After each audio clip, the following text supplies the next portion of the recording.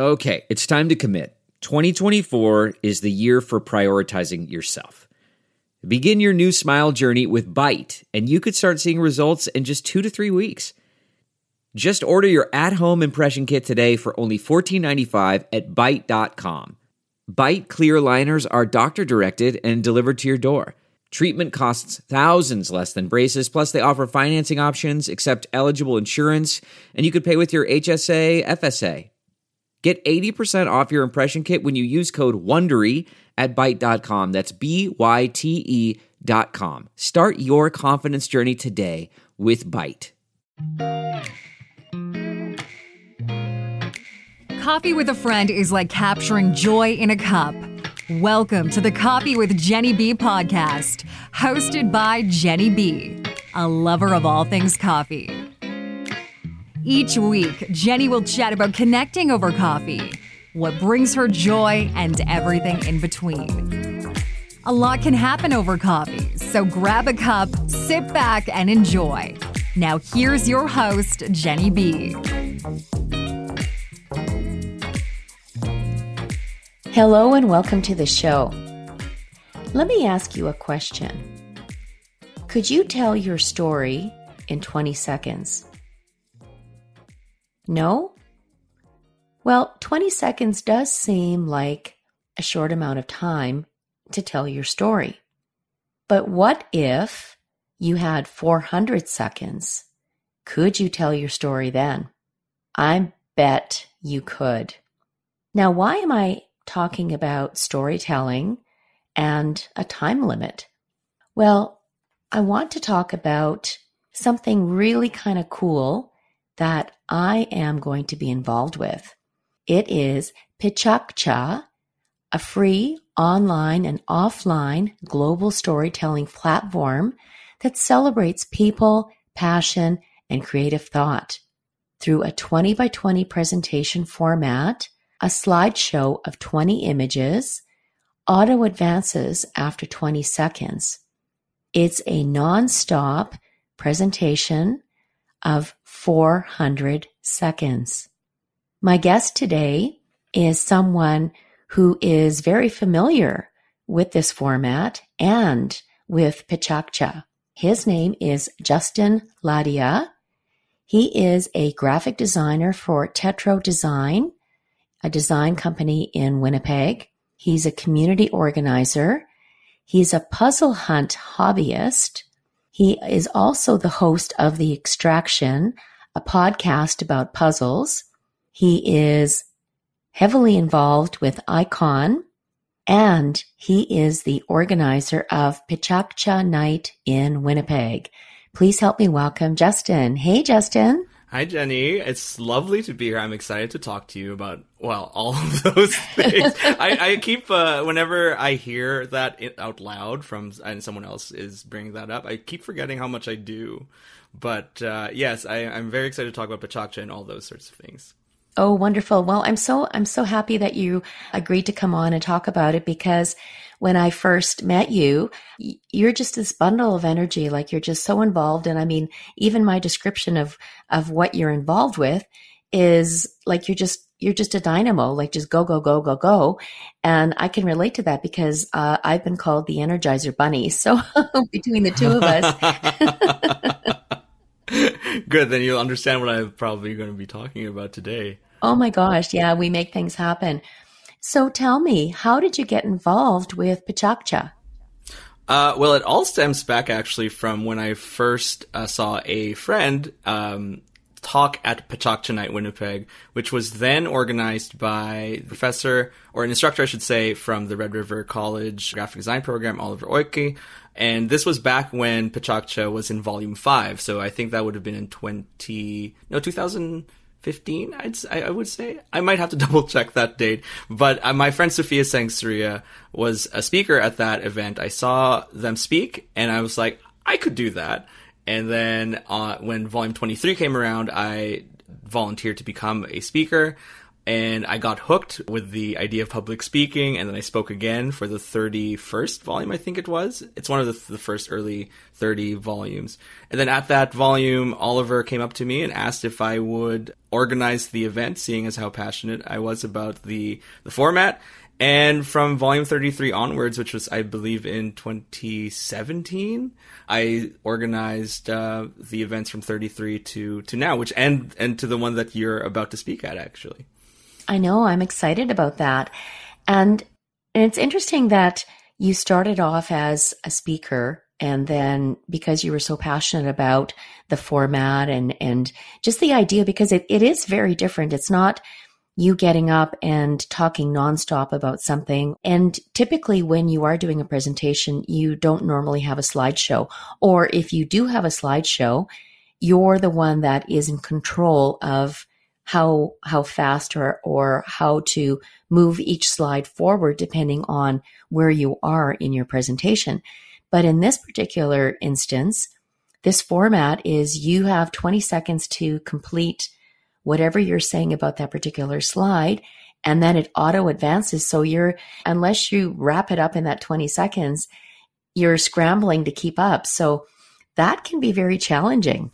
It definitely can, but there is something about the beauty of limitation that allows people to really get to the point fast and do it in a way where it's also in some parts beautiful, especially when there's visuals involved, right? So I think when it comes to other sort of speaking formats or presentation formats where there is less of a limitation, I think there are going to be individuals that struggle with being able to get to the point fast. They might add things. They might go in a roundabout way of explaining what their intention is or what their story is. But PechaKucha allows you to get to that, or to think of your story in a way that's concise. And the results are usually very frenetic almost. It's a little frenzied in some ways, but it's always very fun. That's amazing because you know what? And you're absolutely right, because people tend to over-explain. And it's okay to tell a story, but, I tend to be the storyteller. And I remember my daughter, this is years ago, she wanted to borrow my car. And I was talking out loud thinking, well, I don't know if I have appointments, and I'm going on. And she's like, Mom, yes or no? Like, get to the point. Just tell me, can I go or not? Yeah, it's a really interesting way of presenting a story, especially because everyone has a story to tell, and usually those stories are really large and there's a lot to it. There's lots of history and context involved. But when you write a PechaKucha presentation or try to make one, and I've made 2 of them before, you're really forced to figure out exactly what you want to say and how to say it in the best way possible, but also in the shortest amount of words. Because 20 seconds in a slide, surprisingly not a lot of words, especially if you don't speak really fast. And when I was younger, I would talk really, really fast. And now I would say it would maybe take 15 words for every 20 seconds, maybe 15 to 30 words, depending on what I want to say. So it is definitely a challenge, but again, limitation invites creativity, and PechaKucha is all about showing the creativity of all kinds of people from all industries in the city. They don't necessarily have to be a graphic designer or an artist or a traditional creative in any way. We invite all kinds of people to speak, and we're fairly open about it. Mm-hmm. And I remember attending my first night. This was a few months ago. And my friend Tinica was speaking. And of course, she's a huge lover of anything Winnipeg, Christmas. And she invited me to come and support her at this evening. And I had never heard of this before that evening. But I was so intrigued about the whole idea of this presentation. And then, there were, I think, 8 presenters in total, if I'm not mistaken, and each one offered something completely different. And I have to say that each one did a fantastic job. Now, I'm sure there was lots of practice, making sure that you were saying enough of the words, or, like you were saying 15 to 30 words, depending on what you're saying. But the images are really telling the story. There's that saying, a picture tells a story of 1,000 words. You don't need words on the slides. You just need the images. And so you're talking about what those images are. I teach effective oral communication for the University of Winnipeg PACE program. And my students, I keep telling them less is more. Like really edit what you're saying, really key points. Just give me the key points. And it's no different than this, because if I ramble on and on and on, it's not going to flow very nicely, and it's just going to be very kind of choppy. So keeping right to the point, this slide is this slide is that, moving on, I can see that would make it more of an enjoyable experience. Absolutely. And the thing also about that is, and I don't mean to make fun of people at this point, but people's attention spans is getting a lot less. The people have less patience now, let's say, for content that goes on for more than 45 minutes. So having speakers up there for 6 minutes and 40 seconds is enough of a bite size to be able for that to be consumed by the audience. And usually people at least have a vague idea of what you're talking about, even in 6 minutes and 45 seconds. So people remember what you at least were trying to convey in those 6 minutes, because the attention span of people will, in that short amount of time, will be, I guess, at its prime, because people don't know what to expect when it comes to your talk. They're always willing to watch and understand and learn. And that's one of the things I love about PechaKucha, is that the audience is always usually very supportive. Even when people mess up on stage, they still are very supportive of the speakers, and they'll encourage them to go on. But because of the short format, people are more attentive to those talks. I find that if I'm in a speaker series where the talks can run for 10 minutes, my mind tends to wander, because I too have an attention problem, as many millennials seem to have at this point, as speaking as a millennial, of course. But I find that PechaKucha was something that appealed to me because of that amount of time, right? Well, you're referring to yourself as a millennial with a short attention span. I guess I would classify myself as a boomer, maybe. Yeah. And also short attention span, where I'll go to say something and then it's like, okay, what was I going to say? I can't remember. Oh my gosh. So I hope that doesn't happen to me when I'm up there on stage. That's in my daily life, basically. Yeah. No, and if it does happen, then like I said, the folks up there and the MC, they're always very encouraging.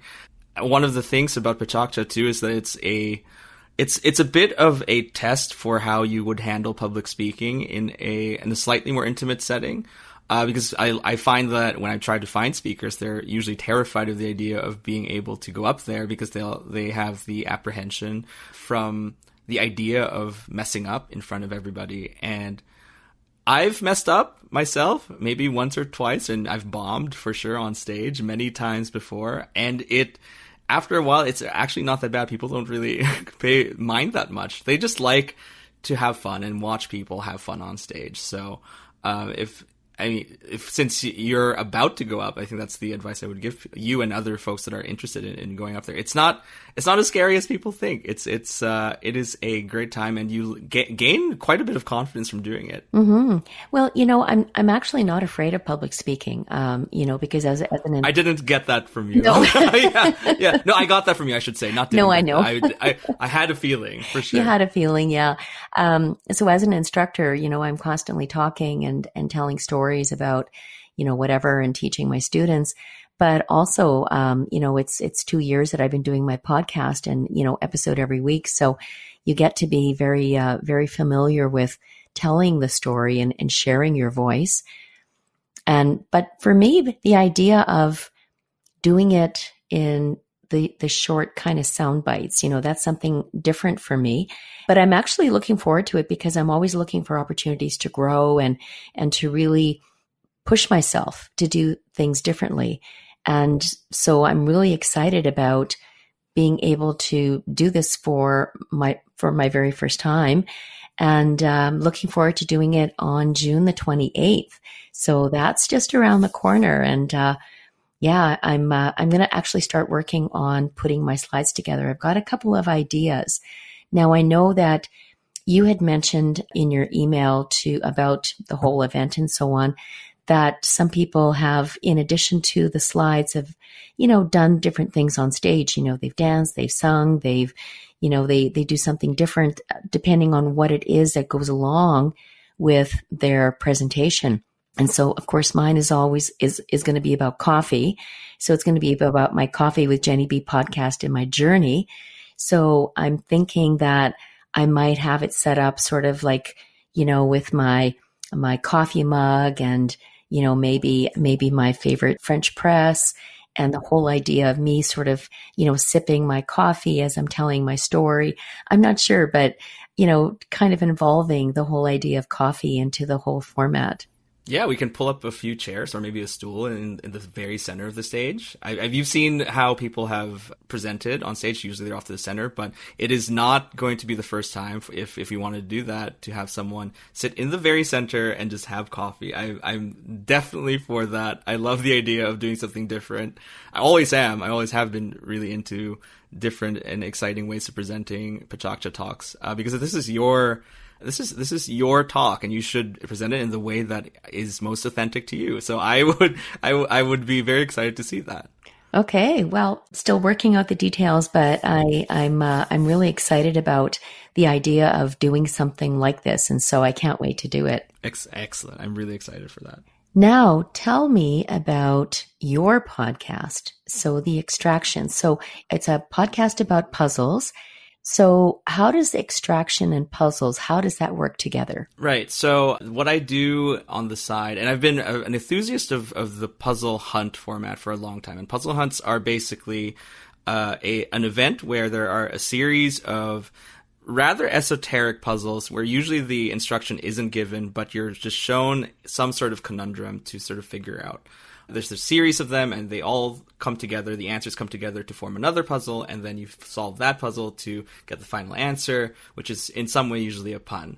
The extraction comes from the term that is referring to the act of finding the final answer to things in some way. It's a bit reductive to say it that way, but it's about getting the final answer. And one of the reasons why I started the extraction was because I, as a graphic designer, and having gone through a program that was in university that was fairly creative, I'm always interested in the creative process. And I think there is a wealth of creativity in something that isn't traditionally seen as creative and that is very niche, like the puzzle writing process. There's a lot of sort of abstract thinking that really interests me, and I wanted to get into the minds of these writers and constructors to figure out exactly how they get into thinking of the process of walking someone through the puzzle solving experience. It's just, I think, one of those things that uses a hobby that is also in line with what I do as a profession. And I wanted to explore and talk to these people and see what they had to say, because I find it very interesting. Well, that makes a lot of sense, because as a creative, your mind is always going to what can I do here? What is different? What is exciting? What can I make out of all of this? And the idea of puzzles, because that involves a lot of the brain to be working. And it's not just the creative part of it, but there's also the logic. So it's almost like left brain, right brain kind of meeting in the middle and working together to create, first of all, creating the puzzle, but then also looking at solving it. Yeah, I've written a few puzzles now, and a lot of the puzzles that I've written really is just for the MIT Mystery Hunt, or I should say the Massachusetts Institute of Technology out in Cambridge, Massachusetts. They hold a puzzle hunt event every year, and they've done so since the late 1980s, I'd like to say. I think it's in the 80s. I don't know if it's late or early. I forget. I should know. I wrote a little bit about it before. It's a tradition that's been going on since then, and I had the opportunity and the pleasure of being able to write and produce a lot of that hunt, and I art directed most of it and involved a lot of folks from the local Winnipeg scene for illustrations, because I wanted to bring Winnipeg to that sort of stage, right? But I've also had the pleasure, of course, of writing, I think, 6 puzzles, and it was definitely a challenge because it's not something that I think there's necessarily a manual for, because it's a lot of writing is formed by your experience of solving. So the more you solve, the better you are as a writer, at least theoretically. But thankfully, there were a lot of experienced puzzle writers there and constructors. A lot of them wrote a few puzzles for, say, the New York Times, and they've written for TV shows and other events that are in varying levels of popularity and recognition. But it was one of those years, I think it took an entire year to write and produce. It was one of those years that I think I was at the most creative, and I really cherished that year. And having been able to sort of think both with my left and my right brain for a year was a challenge, but I really enjoyed it. Well, it sounds absolutely fascinating that you, first of all, the whole process and the idea of writing and producing it sounds, what a massive project. So I'm so impressed by the fact that you took on this project and that you're so involved in the whole idea of the puzzle hunt. Now, I like puzzles. I do crossword puzzles. I've been doing now the crypto quote. I do that every morning. There's two crypto quotes in the free press. There's the crossword puzzle, and then I also do Sudoku. Oh, yes. Yeah, and I do that every morning. And what's interesting about the crypto quote is you look for patterns, right? And you look for patterns, and sometimes the patterns are easy to find and sometimes they're not. And so sometimes I can look at it and I can make some assumptions about certain things. And then it's like, no, that doesn't work. So then I have to actually take a step back and then come back. And then all of a sudden, then I can see where everything is coming together. But I find well, first of all, it's a challenge, but I love doing it because at 63 years old, I want to make sure that my brain is staying sharp and doing that, of course, because exercise is not just for your body, but it's also for your brain. It's forcing you to, because it's a muscle, right?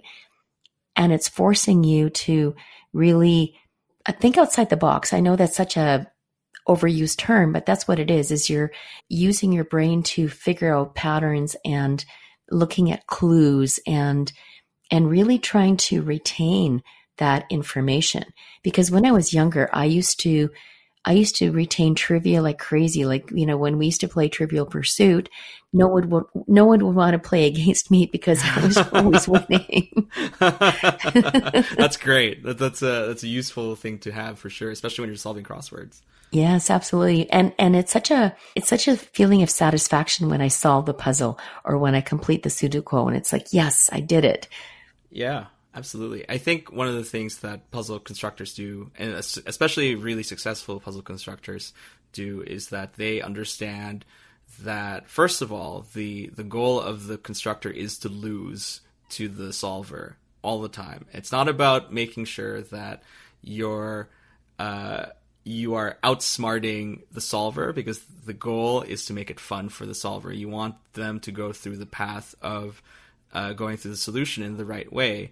And it's a really subtle art form trying to goalpost the solver through things. Like if you're solving a Sudoku, it might seem a little jumbled and incoherent, but there is a very specific path that logic puzzle constructors use in order to get you to fill that grid properly. So they will give you, it might be hard to see because you're analyzing the grid in some way, right? And figuring out where you can put in a number, but the constructor has specifically put in those numbers in those places because they know exactly how that path is going to go. Once you put in one, another one will see, and you'll see another place to put in a number, and so on and so forth. So you're being guided through a path through the variables that you are able to find and see. The same thing goes for a crypto quote, where the pattern of the numbers and the letters that you're given allow you to sort of bounce between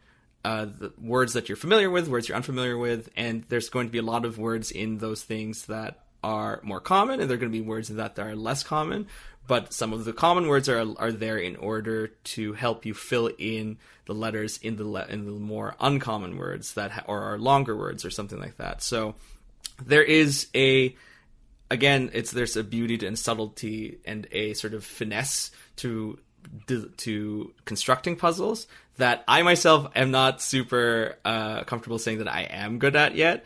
But it's a craft that I very much appreciate, and even in a simple like word jumble, those things require finesse too. So it is very fascinating to me, and yeah, it's just a great creative challenge. Yeah, and it's a great way to spend the morning. I sit there with my coffee, and I do the puzzles, and it's a great way to spend the morning, and it sets my day off in a great way. And again, it's that feeling of satisfaction that I'm exercising my brain, but at the same time, it's fun for me. Now, I can't say this would be fun for everybody because, I'm kind of a nerd that way. But it, it's something that I look forward to every morning, and I just really enjoy doing it.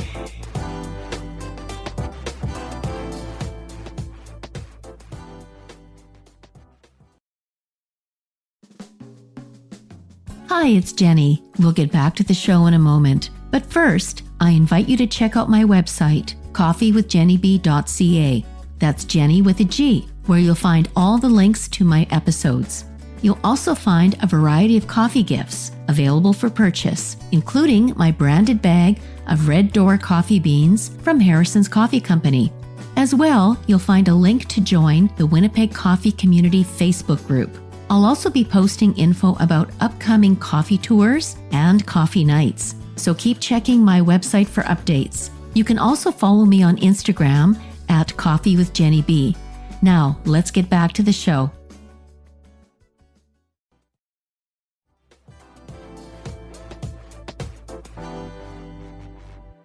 Now, it's funny you mentioned about Sudoku, because actually it was one of my students last year. They had to do a presentation on how something works. And she decided that she was going to do a presentation and show us how to do Sudoku. During her presentation, she was giving us tips. So this is what you need to do here and here. And I was watching this and thinking, okay, so that's how you do this puzzle. And so I've been using that format. So ever since her presentation, I've been using that format to figure out. And most of the time I can do it, but sometimes I get stumped. And so you have two spaces that a number could either go here or here. And you don't want to take a chance on putting it in the wrong space, because if you go in and say, okay, I'm committing to this space and it's the wrong one, then the whole puzzle is wrong.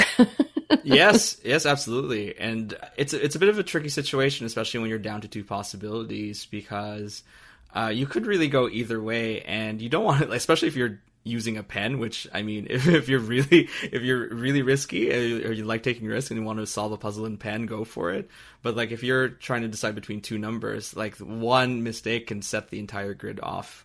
And so it's absolutely a bit of a risk. And I'm glad that there are a lot of passionate people actually who solve Sudokus who are very in tune with the different kinds of techniques. They've been shown the way of how to solve a specific thing if you have a certain situation in a certain group of cells and stuff like that. And it's very fascinating to me how people can be so passionate about one specific puzzle format, right? Several people who are just devout Sudoku solvers, and it is fascinating to me when I get to talk to them.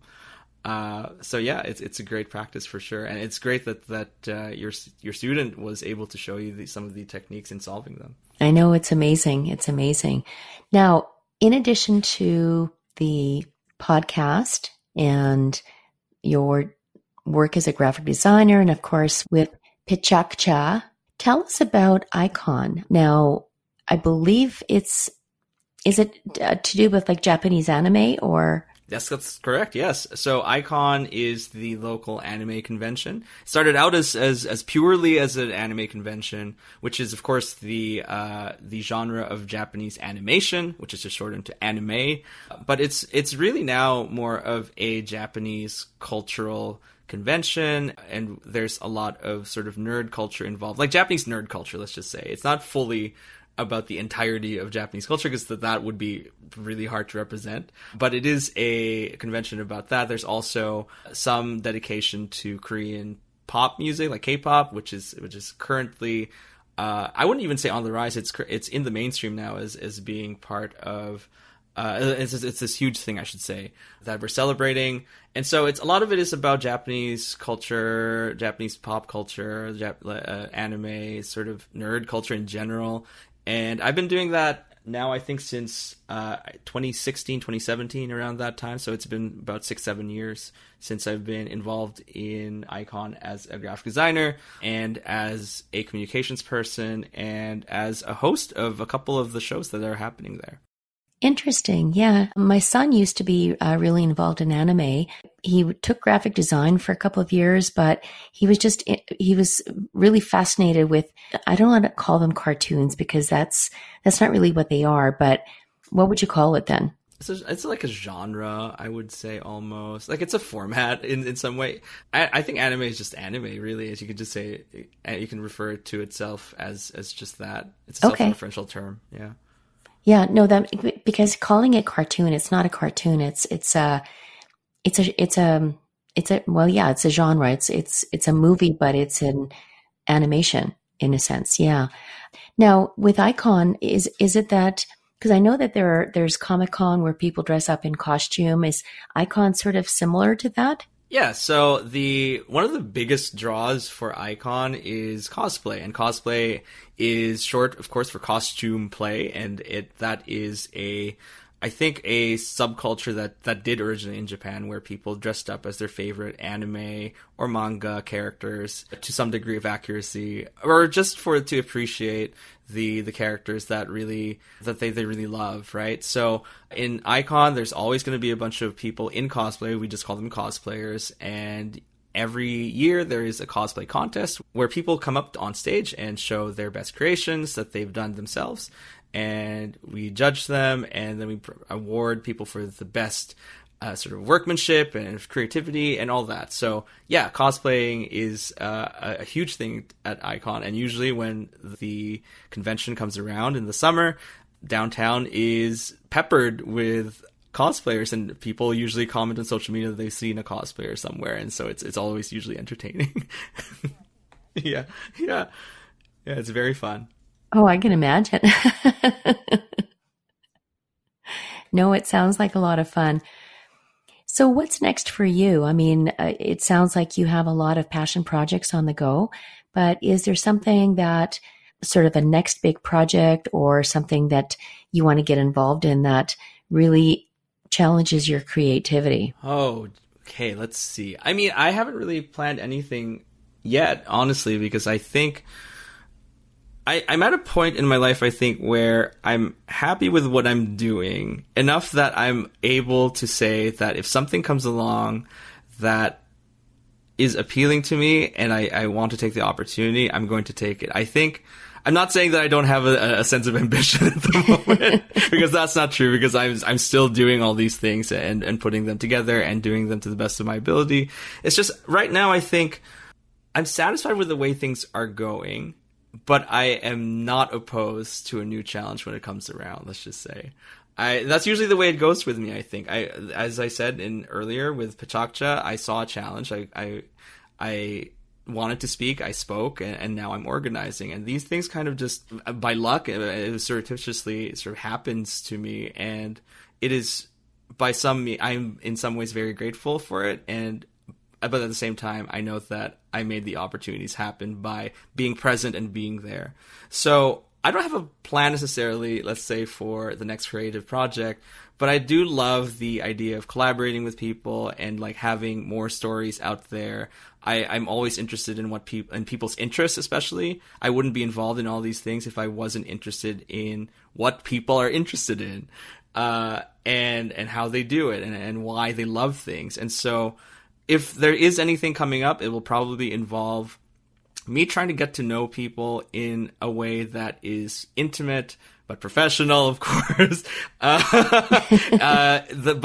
really digs deep into why we make things, who we are as people, what makes, on a local level, what makes Winnipeg people the way they are, and why our creative scene is vibrant. Anything that involves something that digs deep into that, like that tells stories, or tell stories about telling stories. So all of that sort of good stuff that's creative, and it brings people together. And I think I think that's what I was brought on Earth to do. I think I was meant to bring people together in some way and have people tell stories to each other. And I don't know how I'm going to turn that into something that is even bigger than what I've done before, but I'm excited to see if that ever happens. But that's my answer, I guess. Well, I can almost guarantee that you will do something that is befitting your passion, your creativity, your desire to not only tell a story, but to have others tell a story, and to be that conduit of bringing people together and that connection in the community, because that is so important, especially today, because if anything COVID has taught us is that we need that connection. We need those stories. We need to hear people tell stories about themselves, to talk with each other, and to learn from each other. And that's what you do from stories, is that you learn about people's history, about their passions, about their desires, about their beliefs, about anything. And I know that you will find a way of making that happen, because everything that you've been doing up until this moment has been, in a sense, almost preparing you for what is next to come. I appreciate that.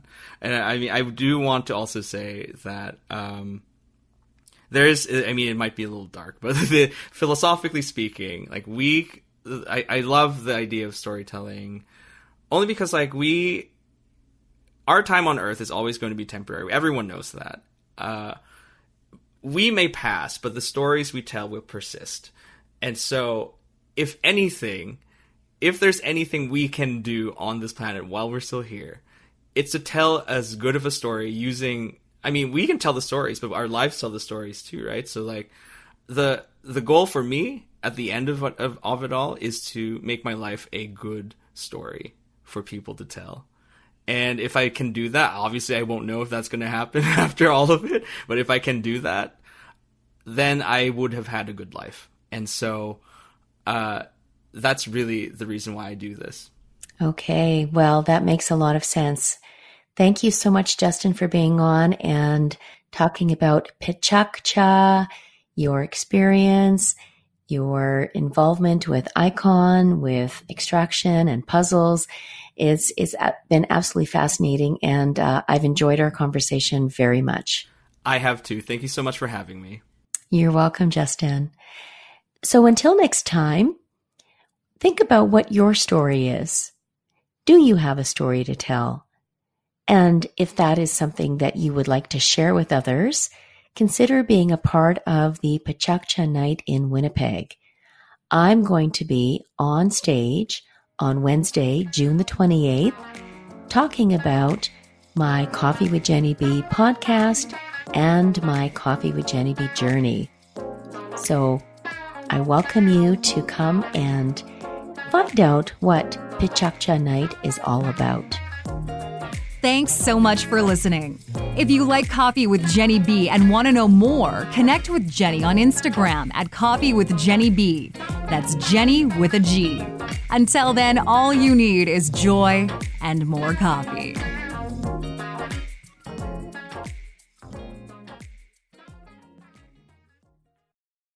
It's said that the more time you have to invest, the greater the return. Well, guess what? Kids have the most time if we learn to invest early. That's why I created the Cash Kid podcast, where I teach kids and some adults financial skills they need to know on how to earn, save, and invest their money. Join me on this journey as we interview experts and explore topics that allow you to grow your money as kids. This podcast will help you become the money expert among your family and friends. Just remember, anyone can be a cash kid. You just have to learn how to become one. Get ready to grow your financial knowledge and your wallet with the Cash Kid podcast.